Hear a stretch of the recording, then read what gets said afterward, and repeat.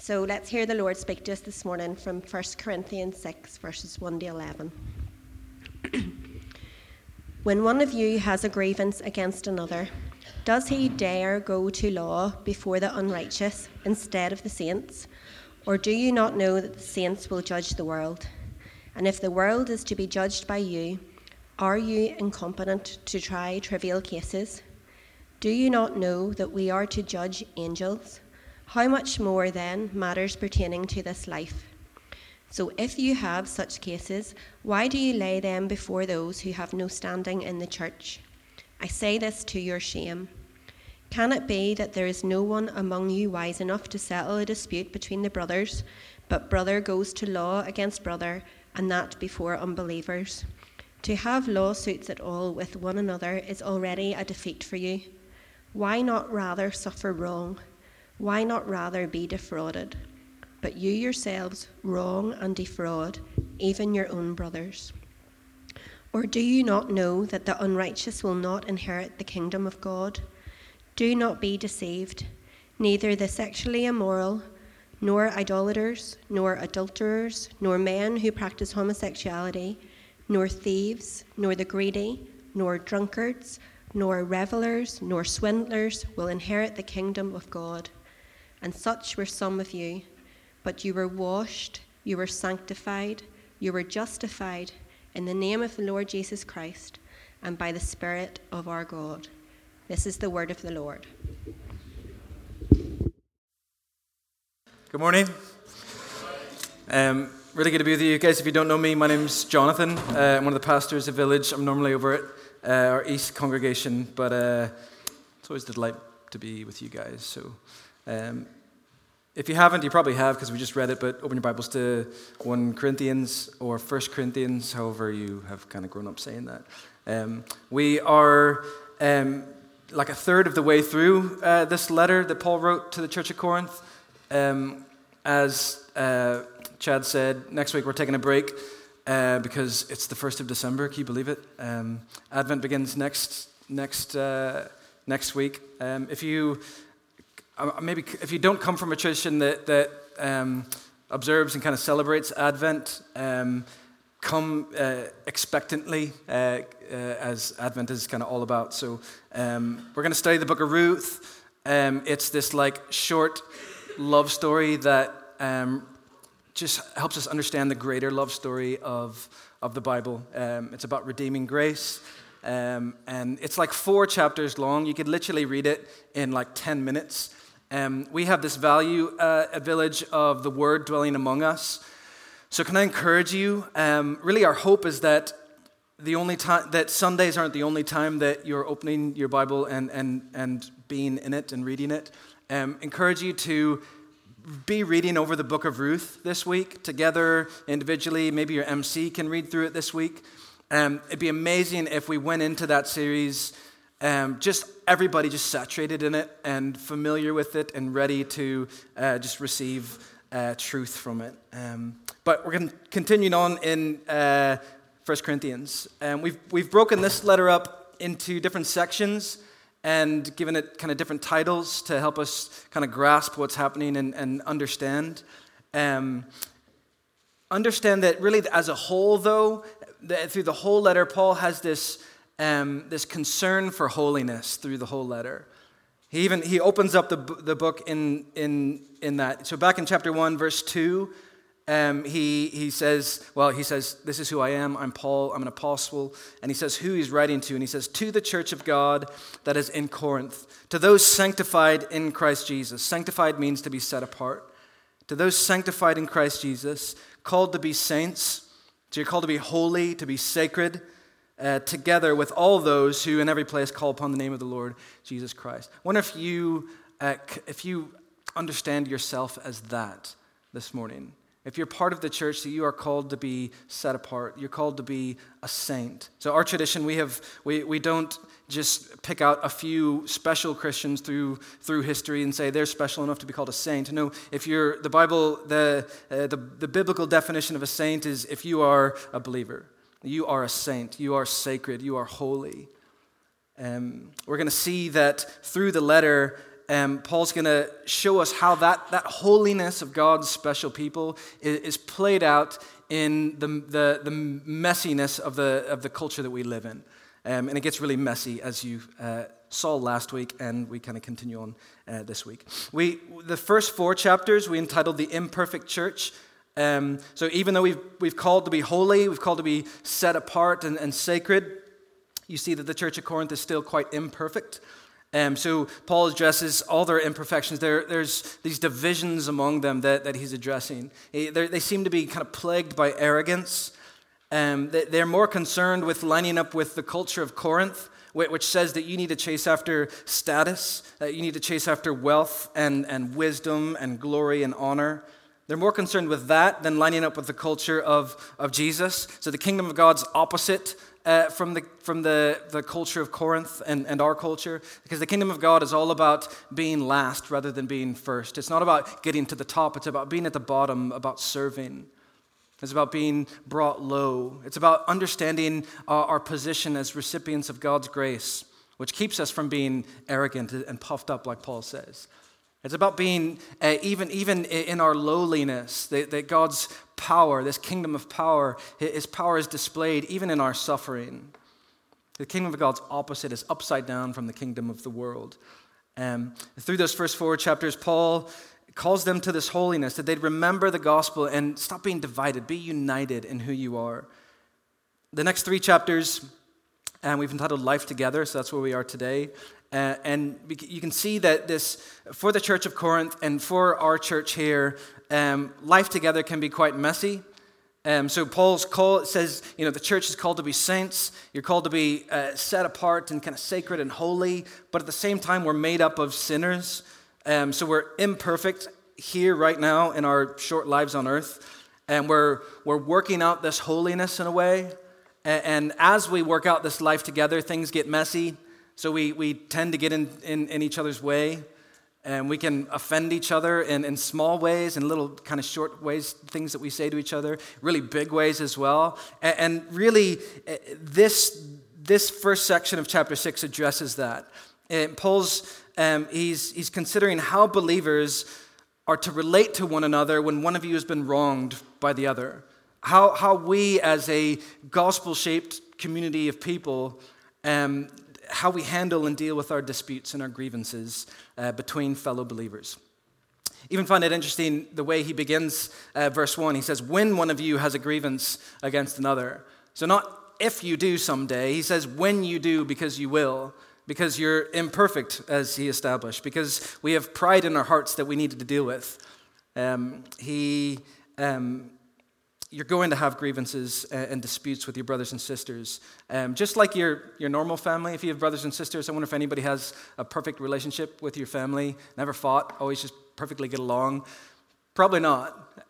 We have grievances and disputes, and Paul gives us instructions on how we as a gospel community deal with that. Just like in the previous chapter, really he gives us an example of how not to deal with it. Don't do this. So we can learn from our ancient brothers and sisters in Corinth and learn from their mistakes. I'm going to pray for us one more time before we really dig into the passage.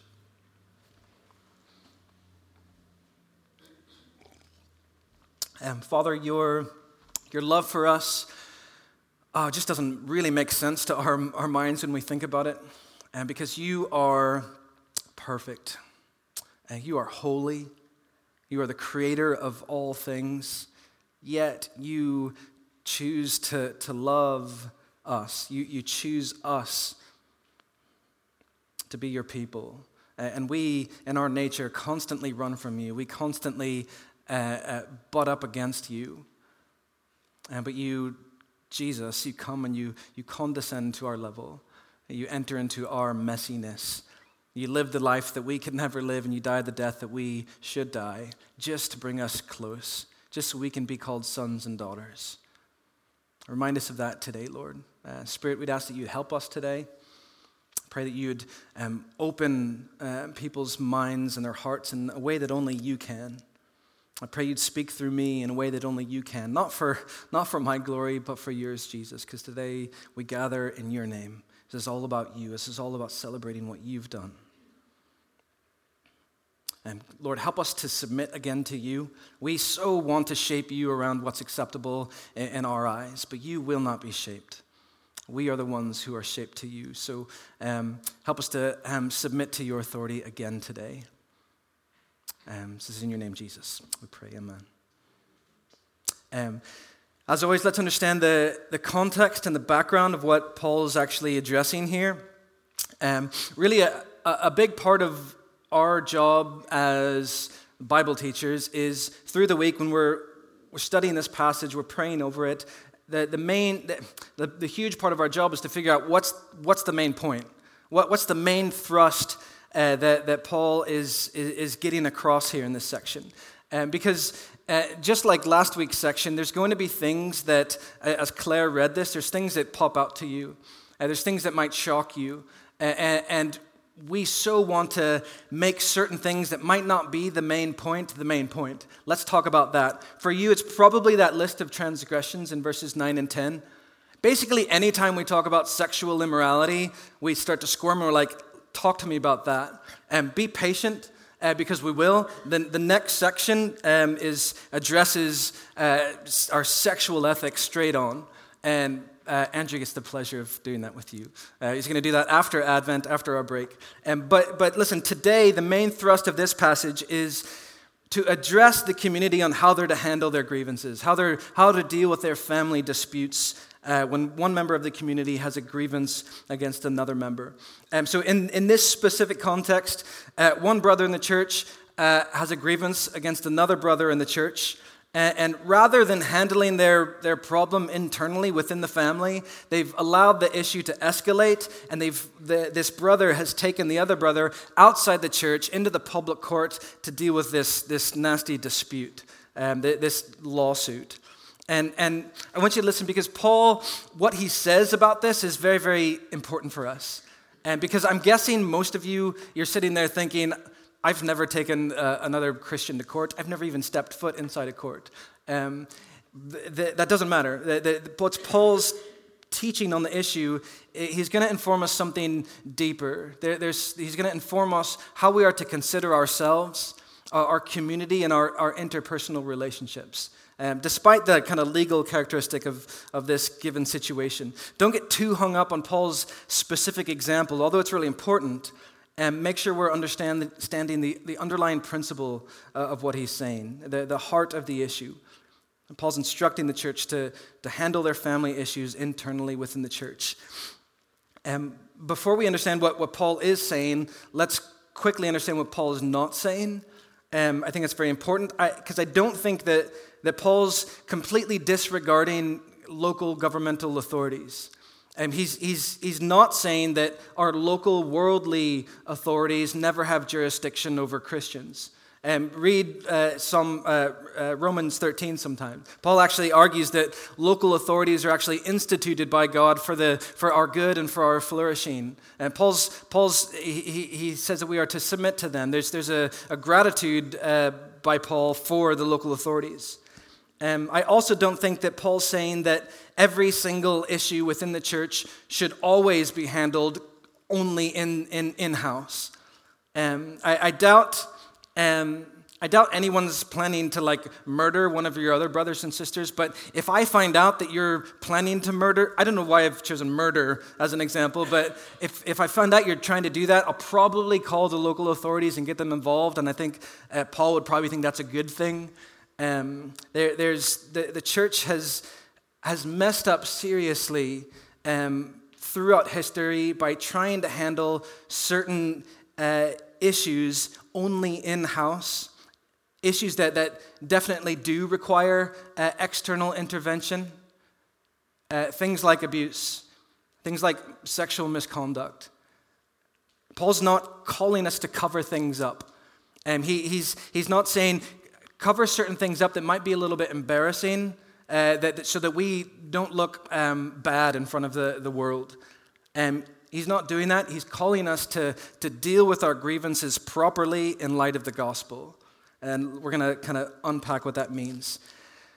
So there might be serious, Lord willing, very few issues that need the intervention of local law, but the scope in this passage is he's dealing with the concern for intra-church family disputes that don't need to be elevated outside the community. Family grievances that should be taken care of within the family. Here's the issue for Paul that we're going to see through this. Even through the first 5 chapters, Paul's addressing their issues. He's dealing with their messiness, divisions among the body, arrogance they're plagued by, judgmentalism that they shouldn't be executing. But he deals with all these issues by always appealing to their identity. So the reason you should stop acting this way, Paul says, is because of who you are. It's because of your identity. It's because of whose you are. And he opens the letter in this again in chapter 1, verse 2. He says, I'm writing to the church, those who are called to be saints, those who are sanctified in Christ Jesus. From the very beginning, he's like, this is who you are. In chapter 1, verse 26, he says, consider your calling, brothers. Another way to put that is consider your identity, your past and your present identity. At the end of chapter 3, he says, you are Christ's. He says, don't boast in men, these divisions about who they're supposed to follow. He's like, don't do that because you are Christ. This is your identity. Paul's huge on remembering your identity. And we continue to see that through chapter 6. There's really 3 things on the screen here that we see Paul doing. Firstly, he's going to urge them to consider their identity. And we see that in this instance, the problem is that they have a crisis of identity. And thirdly, we see the solution is the recovery of identity. So let's look at that first one, the consideration of identity. In the first 4 verses of chapter 6, Paul quite pointedly asks a series of questions for the purpose of shifting their focus back to thinking about their identity. And here's the really encouraging, incredible thing about what Paul's doing here, is even though this church has some serious issues, Paul still says that they are saints. Despite their messiness, this messiness that we saw last week, they are no less set apart by God. And Paul wants to remind them of that fact and to get them to understand themselves as God's family. And it's actually only from that perspective that when we understand our identity as God's holy, set-apart people, that we'll actually see the absurdity of what's happening here, of how they are treating one another. Paul's really urging them to consider 3 facets of their identity. Firstly, Paul reminds them of their identity as God's saints, again in verse 1. So he says, when one of you has a grievance against another, does he dare go to law before the unrighteous instead of the saints? So this is what the word church means. It's the same root word in the Greek as called. So if you are a believer, if you're part of the church, it means you are called out. You've been set apart to be holy, to be God's special people. It doesn't mean we're perfect, right? Like we're still very imperfect. We're still very morally imperfect here on earth. But we're holy in a sense that God has objectively settled us to be set apart in this world, to be His saints, His people. And we see this from the very beginning. If you go back all the way to Genesis, when God calls Abraham, and He tells Abraham that it's through Abraham's family that his descendants are going to be God's special people. They're called to be holy and set apart in this world. And the purpose for that, for calling that people, is so that they would reveal to the world who God is. So God's going to show the world who He is through a specific set of people who are different from the world. And so now even us, the church, God's called out holy people, we are to conduct ourselves in a way that shows who God is, that shows His grace and His kindness. We're to be staggeringly different than the world around us. We conduct our family affairs in a way that shows that we're not shaped by the brokenness of the culture that we exist in. We are shaped by the gospel. We're shaped by the cross, Christ crucified on our behalf, our identity. Stephen he's a commentator on this. He's brilliant on this text. Basically take all our points from him today. He says our identity as God's saints means we are to display an alternative way of doing life. We show that God's justice system runs differently than the world's. And the church is the one place where it's supposed to be on display. Remember your identity as a saint. You've been set apart by God. Secondly, Paul reminds us of our identity as God's future community. So verses 2 and 3, he says, "Do you not know that the saints will judge the world? And if then the world is to be judged by you, are you incompetent to try trivial cases? Do you not know that we are to judge the angels? How much more then matters pertaining to this life?" Weird passage. Paul gives us this kind of mysterious glimpse into the future, in the way that things will be at the end of time. And Paul not only wants to remind us of our present identity as God's saints, he also wants us to keep in mind our shared identity as the future community of God who will be given rights and responsibilities to judge the world. So Paul always has an eschatological concern. That's just a big word that means a concern for the future. Paul's always looking towards the end and how that affects the way we live in the future, in the present. And he says that when you understand your future role, that you'll be given to sit alongside the Lord as he sets the world right, as he balances the scales of justice once and for all. If you understand that future role, it will change the way you interact with one another in the present. And listen, I'll be the first person to put my hand up and say, I don't know what this means. I don't understand how that's going to work. And if you're sitting there thinking the same, that's okay. Be okay with that. Like, enjoy that there's things in the scripture that you don't understand. Like, one of the best answers to how does that work is, I don't know. Like, be okay with the fact that our temporary kind of small earthly minds don't fully understand all of God. I don't understand how he works always in this earth. I definitely don't understand how the future is going to work. But I can tell you that this sounds important. It sounds like an awfully important role that he will give to his people. And I bet that once we are there and we do understand it, then we're going to take that role seriously. And Paul's saying that that immense future role that you'll be given should change the way that you deal with your grievances and disputes right in the present. And I want to point out this one thing, because if you were paying attention last week, you might be thinking, Paul seems to be contradicting himself a little bit here.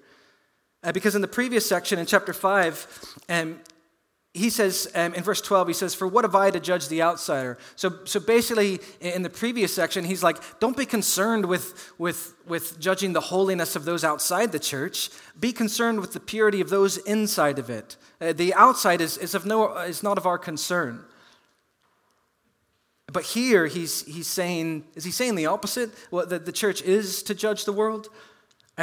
Just be careful with that, because Paul isn't contradicting himself, because there's a big difference that lies in perspective. So in the previous section, Paul's speaking of right now, of present judgments on people in this world that he says is none of our business. Here in this chapter, he's speaking of this future final judgment in which God's people will be in some way involved in this judgment of the world, and I think probably kind of fallen angels. Even though we don't know exactly what that means, I think at the very least, it means that justice in the church, the way that you and I deal with grievances with one another, should be far superior than the justice of the world. It should point to something greater. Because we have an identity as God's future community, it should change the way we deal with each other in the present. The third part of our identity that Paul reminds us is our identity as God's present community. So in verse 4, he shifts from that eschatological to the present again. And he says, or because of that identity that I just told you about, this future community, Because of that, if you have cases now, why do you lay those before those who have no standing in the church? Paul's saying, you are God's people. You've been set apart to be his community, to be his family. You have this future role that's promised. You as a family ought to be able to handle your disputes as a family, inside the family. Why are you going outside of the church to deal with these things? Remember that Paul is always all about the gospel. He's always talking about the gospel. He's always telling us to not forget the gospel. In chapter 2, he's basically said, I came to know nothing but the gospel with you guys. I came to know nothing but Christ and him crucified. It's actually, he's saying, you are a gospel-shaped community of people. It's through the cross that God has graciously and freely justified you. The word justified means that God has set things right with you, that you're now right with God. And he's saying, in light of that, in light of God making things right with you graciously and lovingly, you should be able to turn to your family and treat them in the same way and make things right with them.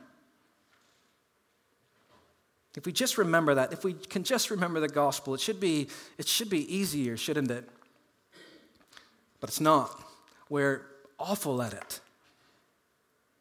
I mean, God has done everything for us. He sent his son to live this perfect life that we have no chance of ever living.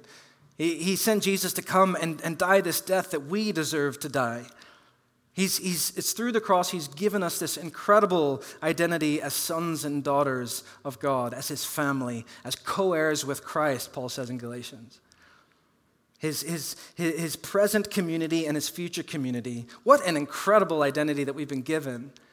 Yet we constantly try to shape our identity around the things of this world. Constantly trying to shape our identity around things that please us, things that comfort us now, things that excite us now. Paul talks about this in Romans 1:16. He says, we exchange this truth about God, this amazing truth about God, for a lie and worshipped and served creation rather than the Creator. Stephen calls this a case of gospel amnesia. It's this gospel forgetfulness. There's this crisis of identity that we experience. We forget the gospel. We forget our true identities in Christ, which in turn leads us to act like non-saints, like unrighteous rather than righteous. In verses 5 to 10, Paul addresses this crisis of identity, this gospel amnesia. In verse 5, he says, I say this to your shame. Can it be that there is no one among you wise enough to settle a dispute between the brothers? But brother goes to law against brother, and that before unbelievers outside of the church. To have lawsuits at all with one another is already a defeat for you. Why not rather be defrauded? Why not suffer wrong? Is that a Christmas jingle, Joe? I'm going to tell her afterwards. It's okay. Thank you. I'm going to start over in verse 5. He says, I say this to your shame. He's talking about this crisis of identity. Can it be that there's no one among you wise enough to settle the dispute between the brothers? But brother goes to law against brother, and that before unbelievers. To have lawsuits at all with one another is already a defeat for you. Listen to this. He says, why not suffer wrong? Why not suffer? Why not rather be defrauded? But you yourselves wrong and defraud even your own brothers. So again, we don't know the exact details of the grievance here, but we're led to believe that it's not actually serious enough to be that it should have ended up in a court. And in verse 8, Paul says that this brother who's taking the other brother to court is wronging and defrauding his brother. This is a family matter that should be dealt with within the family, not in the public court. And the public court, it was different from our courts. Like, if you go to court, you're going to go in the city center, the courthouse, going up an elevator into a courtroom. The court in Corinth was in the public market. It was in the city center. It'd be like you going to St. George's Market on a Saturday, and that's where the court is, in front of everybody. It was more of an entertainment event. It was a spectacle. And Paul says, you're brothers. You should be ashamed of yourselves. They've completely forgotten the gospel here. Essentially, they are there in the court, in the marketplace, displaying to the entire city of Corinth that they do not believe that the gospel has the resources to deal with their grievances. Their identity should be shaped by the gospel, but yet again, it's being shaped by the way of Corinth, the culture of Corinth that says you need to reach the top. It's about getting honor and glory in society and position, because that's where your identity lies. This is actually why so many disputes ended up in court. The legal system in Corinth it was this spectacle. It wasn't really used so much to seek justice as it was to establish one's society, one's status in society, to establish your honor and your position. The courts were often used by the fortunate to tread upon the less than fortunate. There's a quick way to move up the ranks, to kind of shame your brother and establish your supremacy over them. And that's why Paul is so shocked by what they're doing. It's shameful that one brother in Christ is seeking to advance his position in society by means of treading upon another brother in Christ. It's completely opposite from the way of the kingdom of God, isn't it? Paul's explained this through this. The kingdom of God is not about gaining honor. It's not about making your way to the top and being first. The kingdom of God is about being last, not first. It's about serving. It's about even suffering. It's about being reviled and slandered. Jesus talks about this. If we're obedient to him, then the world's going to end up hating you. Paul says this in chapter 4, that this faithfulness led to him being reviled and persecuted and slandered. His brother's completely forgotten his identity in the gospel. He's seeking to build his identity along Corinthian culture's lines, attempting really to attain from Corinth what only the gospel can truly give him. He's experiencing an individual identity crisis. But read Paul. If you'll notice that Paul rarely speaks to Christians or treats Christians purely on an individual basis. He's always concerned about the whole. So he goes on to point out that not only has the brother forgotten his gospel identity, but the entire community has. So your family, if one member of family is in sin, it says something about the entire family. Listen to last week's sermon about that.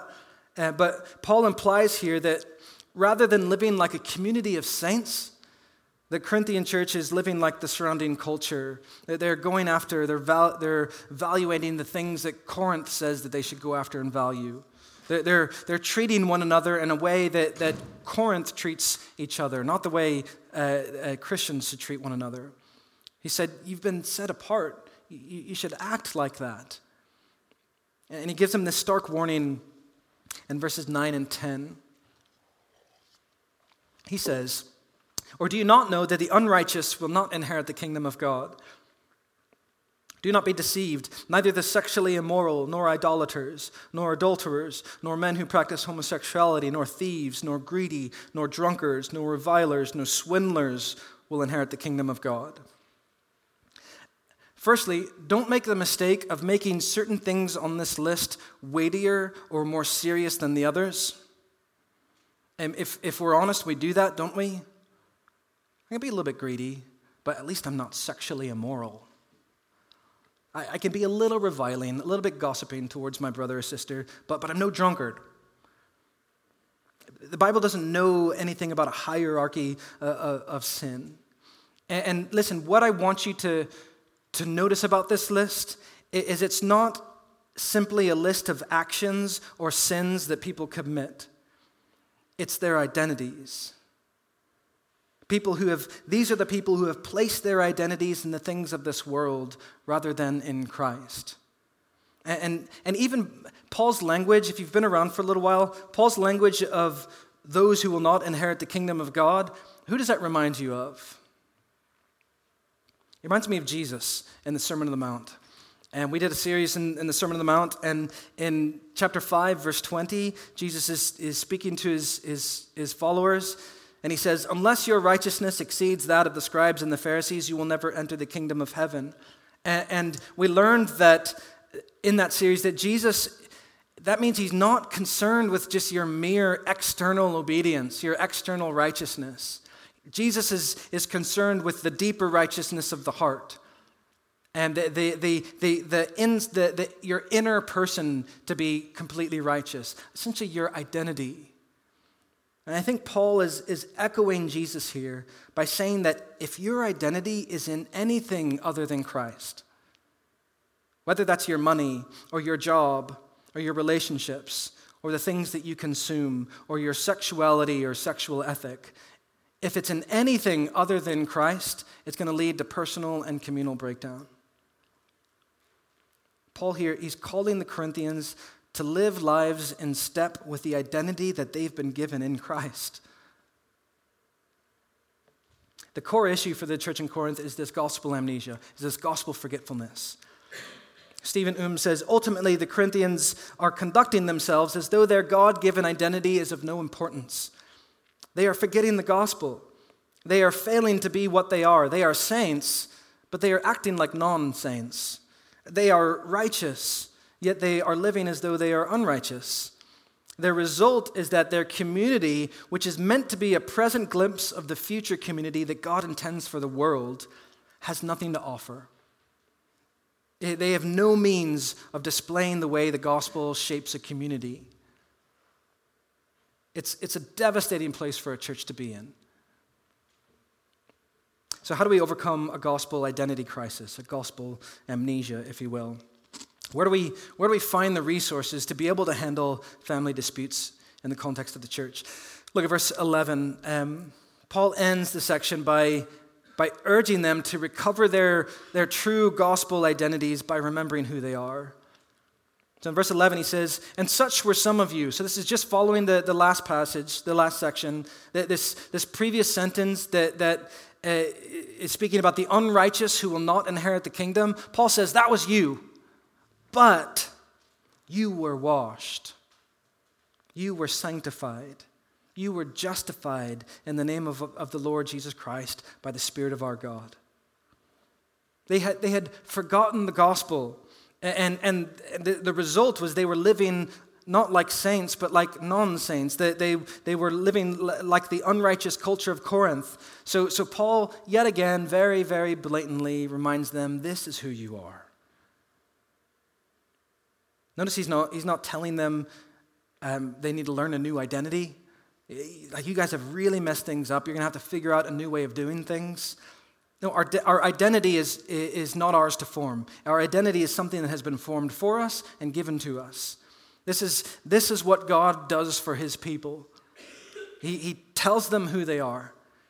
That's how grace works. And your salvation, for each and every one of you, it's not something that you orchestrate. Paul talks about this in Ephesians 2. Your salvation is something that Christ does for you. It's by grace you have been saved. It's when you were dead that he brought you to life. He says your salvation, it's not your own doing. It's a gift of God. He saves you when you were dead and gives you a new identity. Paul's telling them, he's saying, hey, unrighteous or sinners, it used to be your identity. But let me explain again your new one, your true identity. He says you were washed. Notice the past tense of this. You were sanctified. You were justified in Christ Jesus. You were washed. That means the filth of your sin has been completely taken away. You were sanctified. You've been set apart. You're no longer enslaved to sin. You were justified. Your identity as sinner has been replaced with the identity as saint. That's who you are. And when we lapse in our identity, the answer is not to learn a new one, but to relearn who we already are. And listen, if you hear nothing else I say today, hear this. For the Christian, it's remembering the gospel and nothing else that should change the way we deal with our grievances and disputes. It's remembering the gospel and nothing else that should change the way you handle your grievances and disputes. Do you see how different the gospel is than worldly courts? In a worldly court of law, you are forced to focus on what you've done right and how you've been wronged. That's the fundamental basis of how a court works. This is how I am right. I make my case. This is how I've been wronged. The gospel is the complete opposite. The gospel it reveals to us just how right God is, just how wrong we are, and just how much we need his grace and forgiveness. That's the beauty of the gospel. On the cross is the only place in history where you have this combination of true justice that has to be met and grace comes together. And by being gospel-shaped people, we understand God's grace, and we operate differently than the way the world operates. When it comes to trivial grievances, we're not focused on how much we've been wronged. Rather, we actively forgive and we promote reconciliation by accepting what we have done wrong. Look at verse 7. He says, why not suffer wrong? Why not rather be defrauded? Like for Paul, being wronged and defrauded, he's okay with that if it's an opportunity to display God's grace to the world. Totally fine with it. And we can only do that by remembering the gospel, by remembering just how gracious and merciful God was to us when we did not deserve it. Like gospel memory it's the only thing that makes sense of that part of verse 7. Why not rather suffer wrong? Why not be defrauded? Completely opposite than the world. This only makes sense if you ultimately have nothing to lose. And if you ultimately have been given everything. If suffering wrong, it's not ultimately a threat for you. If being defrauded, it's not a loss for you. Suffering wrong and being defrauded are not ultimate grievances because Christ bore the ultimate grievance, our ultimate grievance on the cross in our place. Christ endured the wrong that we ought to have endured. He was defrauded of what was rightfully his in order to give us what we did not deserve. These things, they don't matter to us ultimately when our identity is grounded in Christ. We're a gospel-shaped community who have been shown immeasurable grace and mercy when we did not deserve it. That's what fuels our forgiveness, nothing else. The Romans 5:8, this is the message of the gospel, is that while we were still sinners, Christ died for us. That's incredible.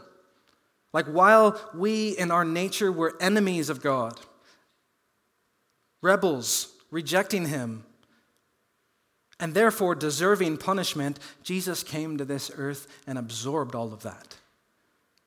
On the cross, he made peace on our behalf. And so if Christ absorbed all of our wronging, if he absorbed all of our attacks, if he absorbed all of our rejection, then when others do that to you, we can practice gospel memory.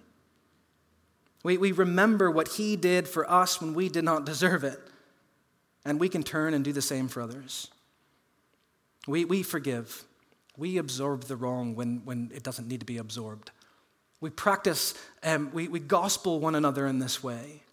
This is how, the gospel is not just like the ABCs of how to become a Christian. The gospel is everything, A to Z. It's how you do your life by being informed of the gospel. And here's the beauty, is this displays to the world God's amazing grace. The outside world looks at God's saints, his chosen, set-apart people, his special community, and they see the way we handle our grievances and disputes. They see the way we forgive one another and show mercy and grace. And this will reveal to them the glory of God. This will show them what the gospel actually looks like. It's beautiful. But we can only do this when we remember our gospel identities as recipients of grace. I wonder if you're sitting here thinking about a brother or sister who you have a grievance with. Maybe they've wronged you in some way. Maybe you've wronged them in some way. Maybe a small way. That's the seed of a larger problem. Maybe it's a big way. Can I entreat you as one of your elders to remember the gospel? Remember how gracious and merciful he's been to you when you did not deserve it. And that means we can go and we can forgive. We can ask for forgiveness if need be. You're saints. Act like it. I'm going to end with this quote from our teacher, Stephen Oom, on the text. He says, "The Christian community takes sin seriously, but handles it graciously. We do not overlook when wrong is done. We are called to be a community that reflects God's good, shalomic intentions for the world. This means that we never pass over wrongdoing in our midst, but we also do not crush people for the wrong they've done. The church is a court like no other.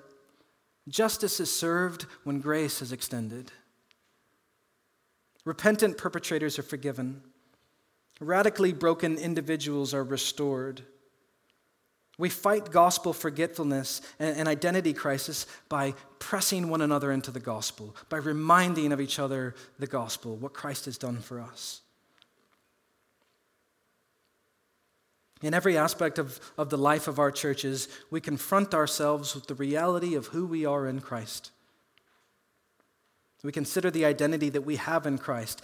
Even the most drastic identity crisis cannot cause us to forget who we are.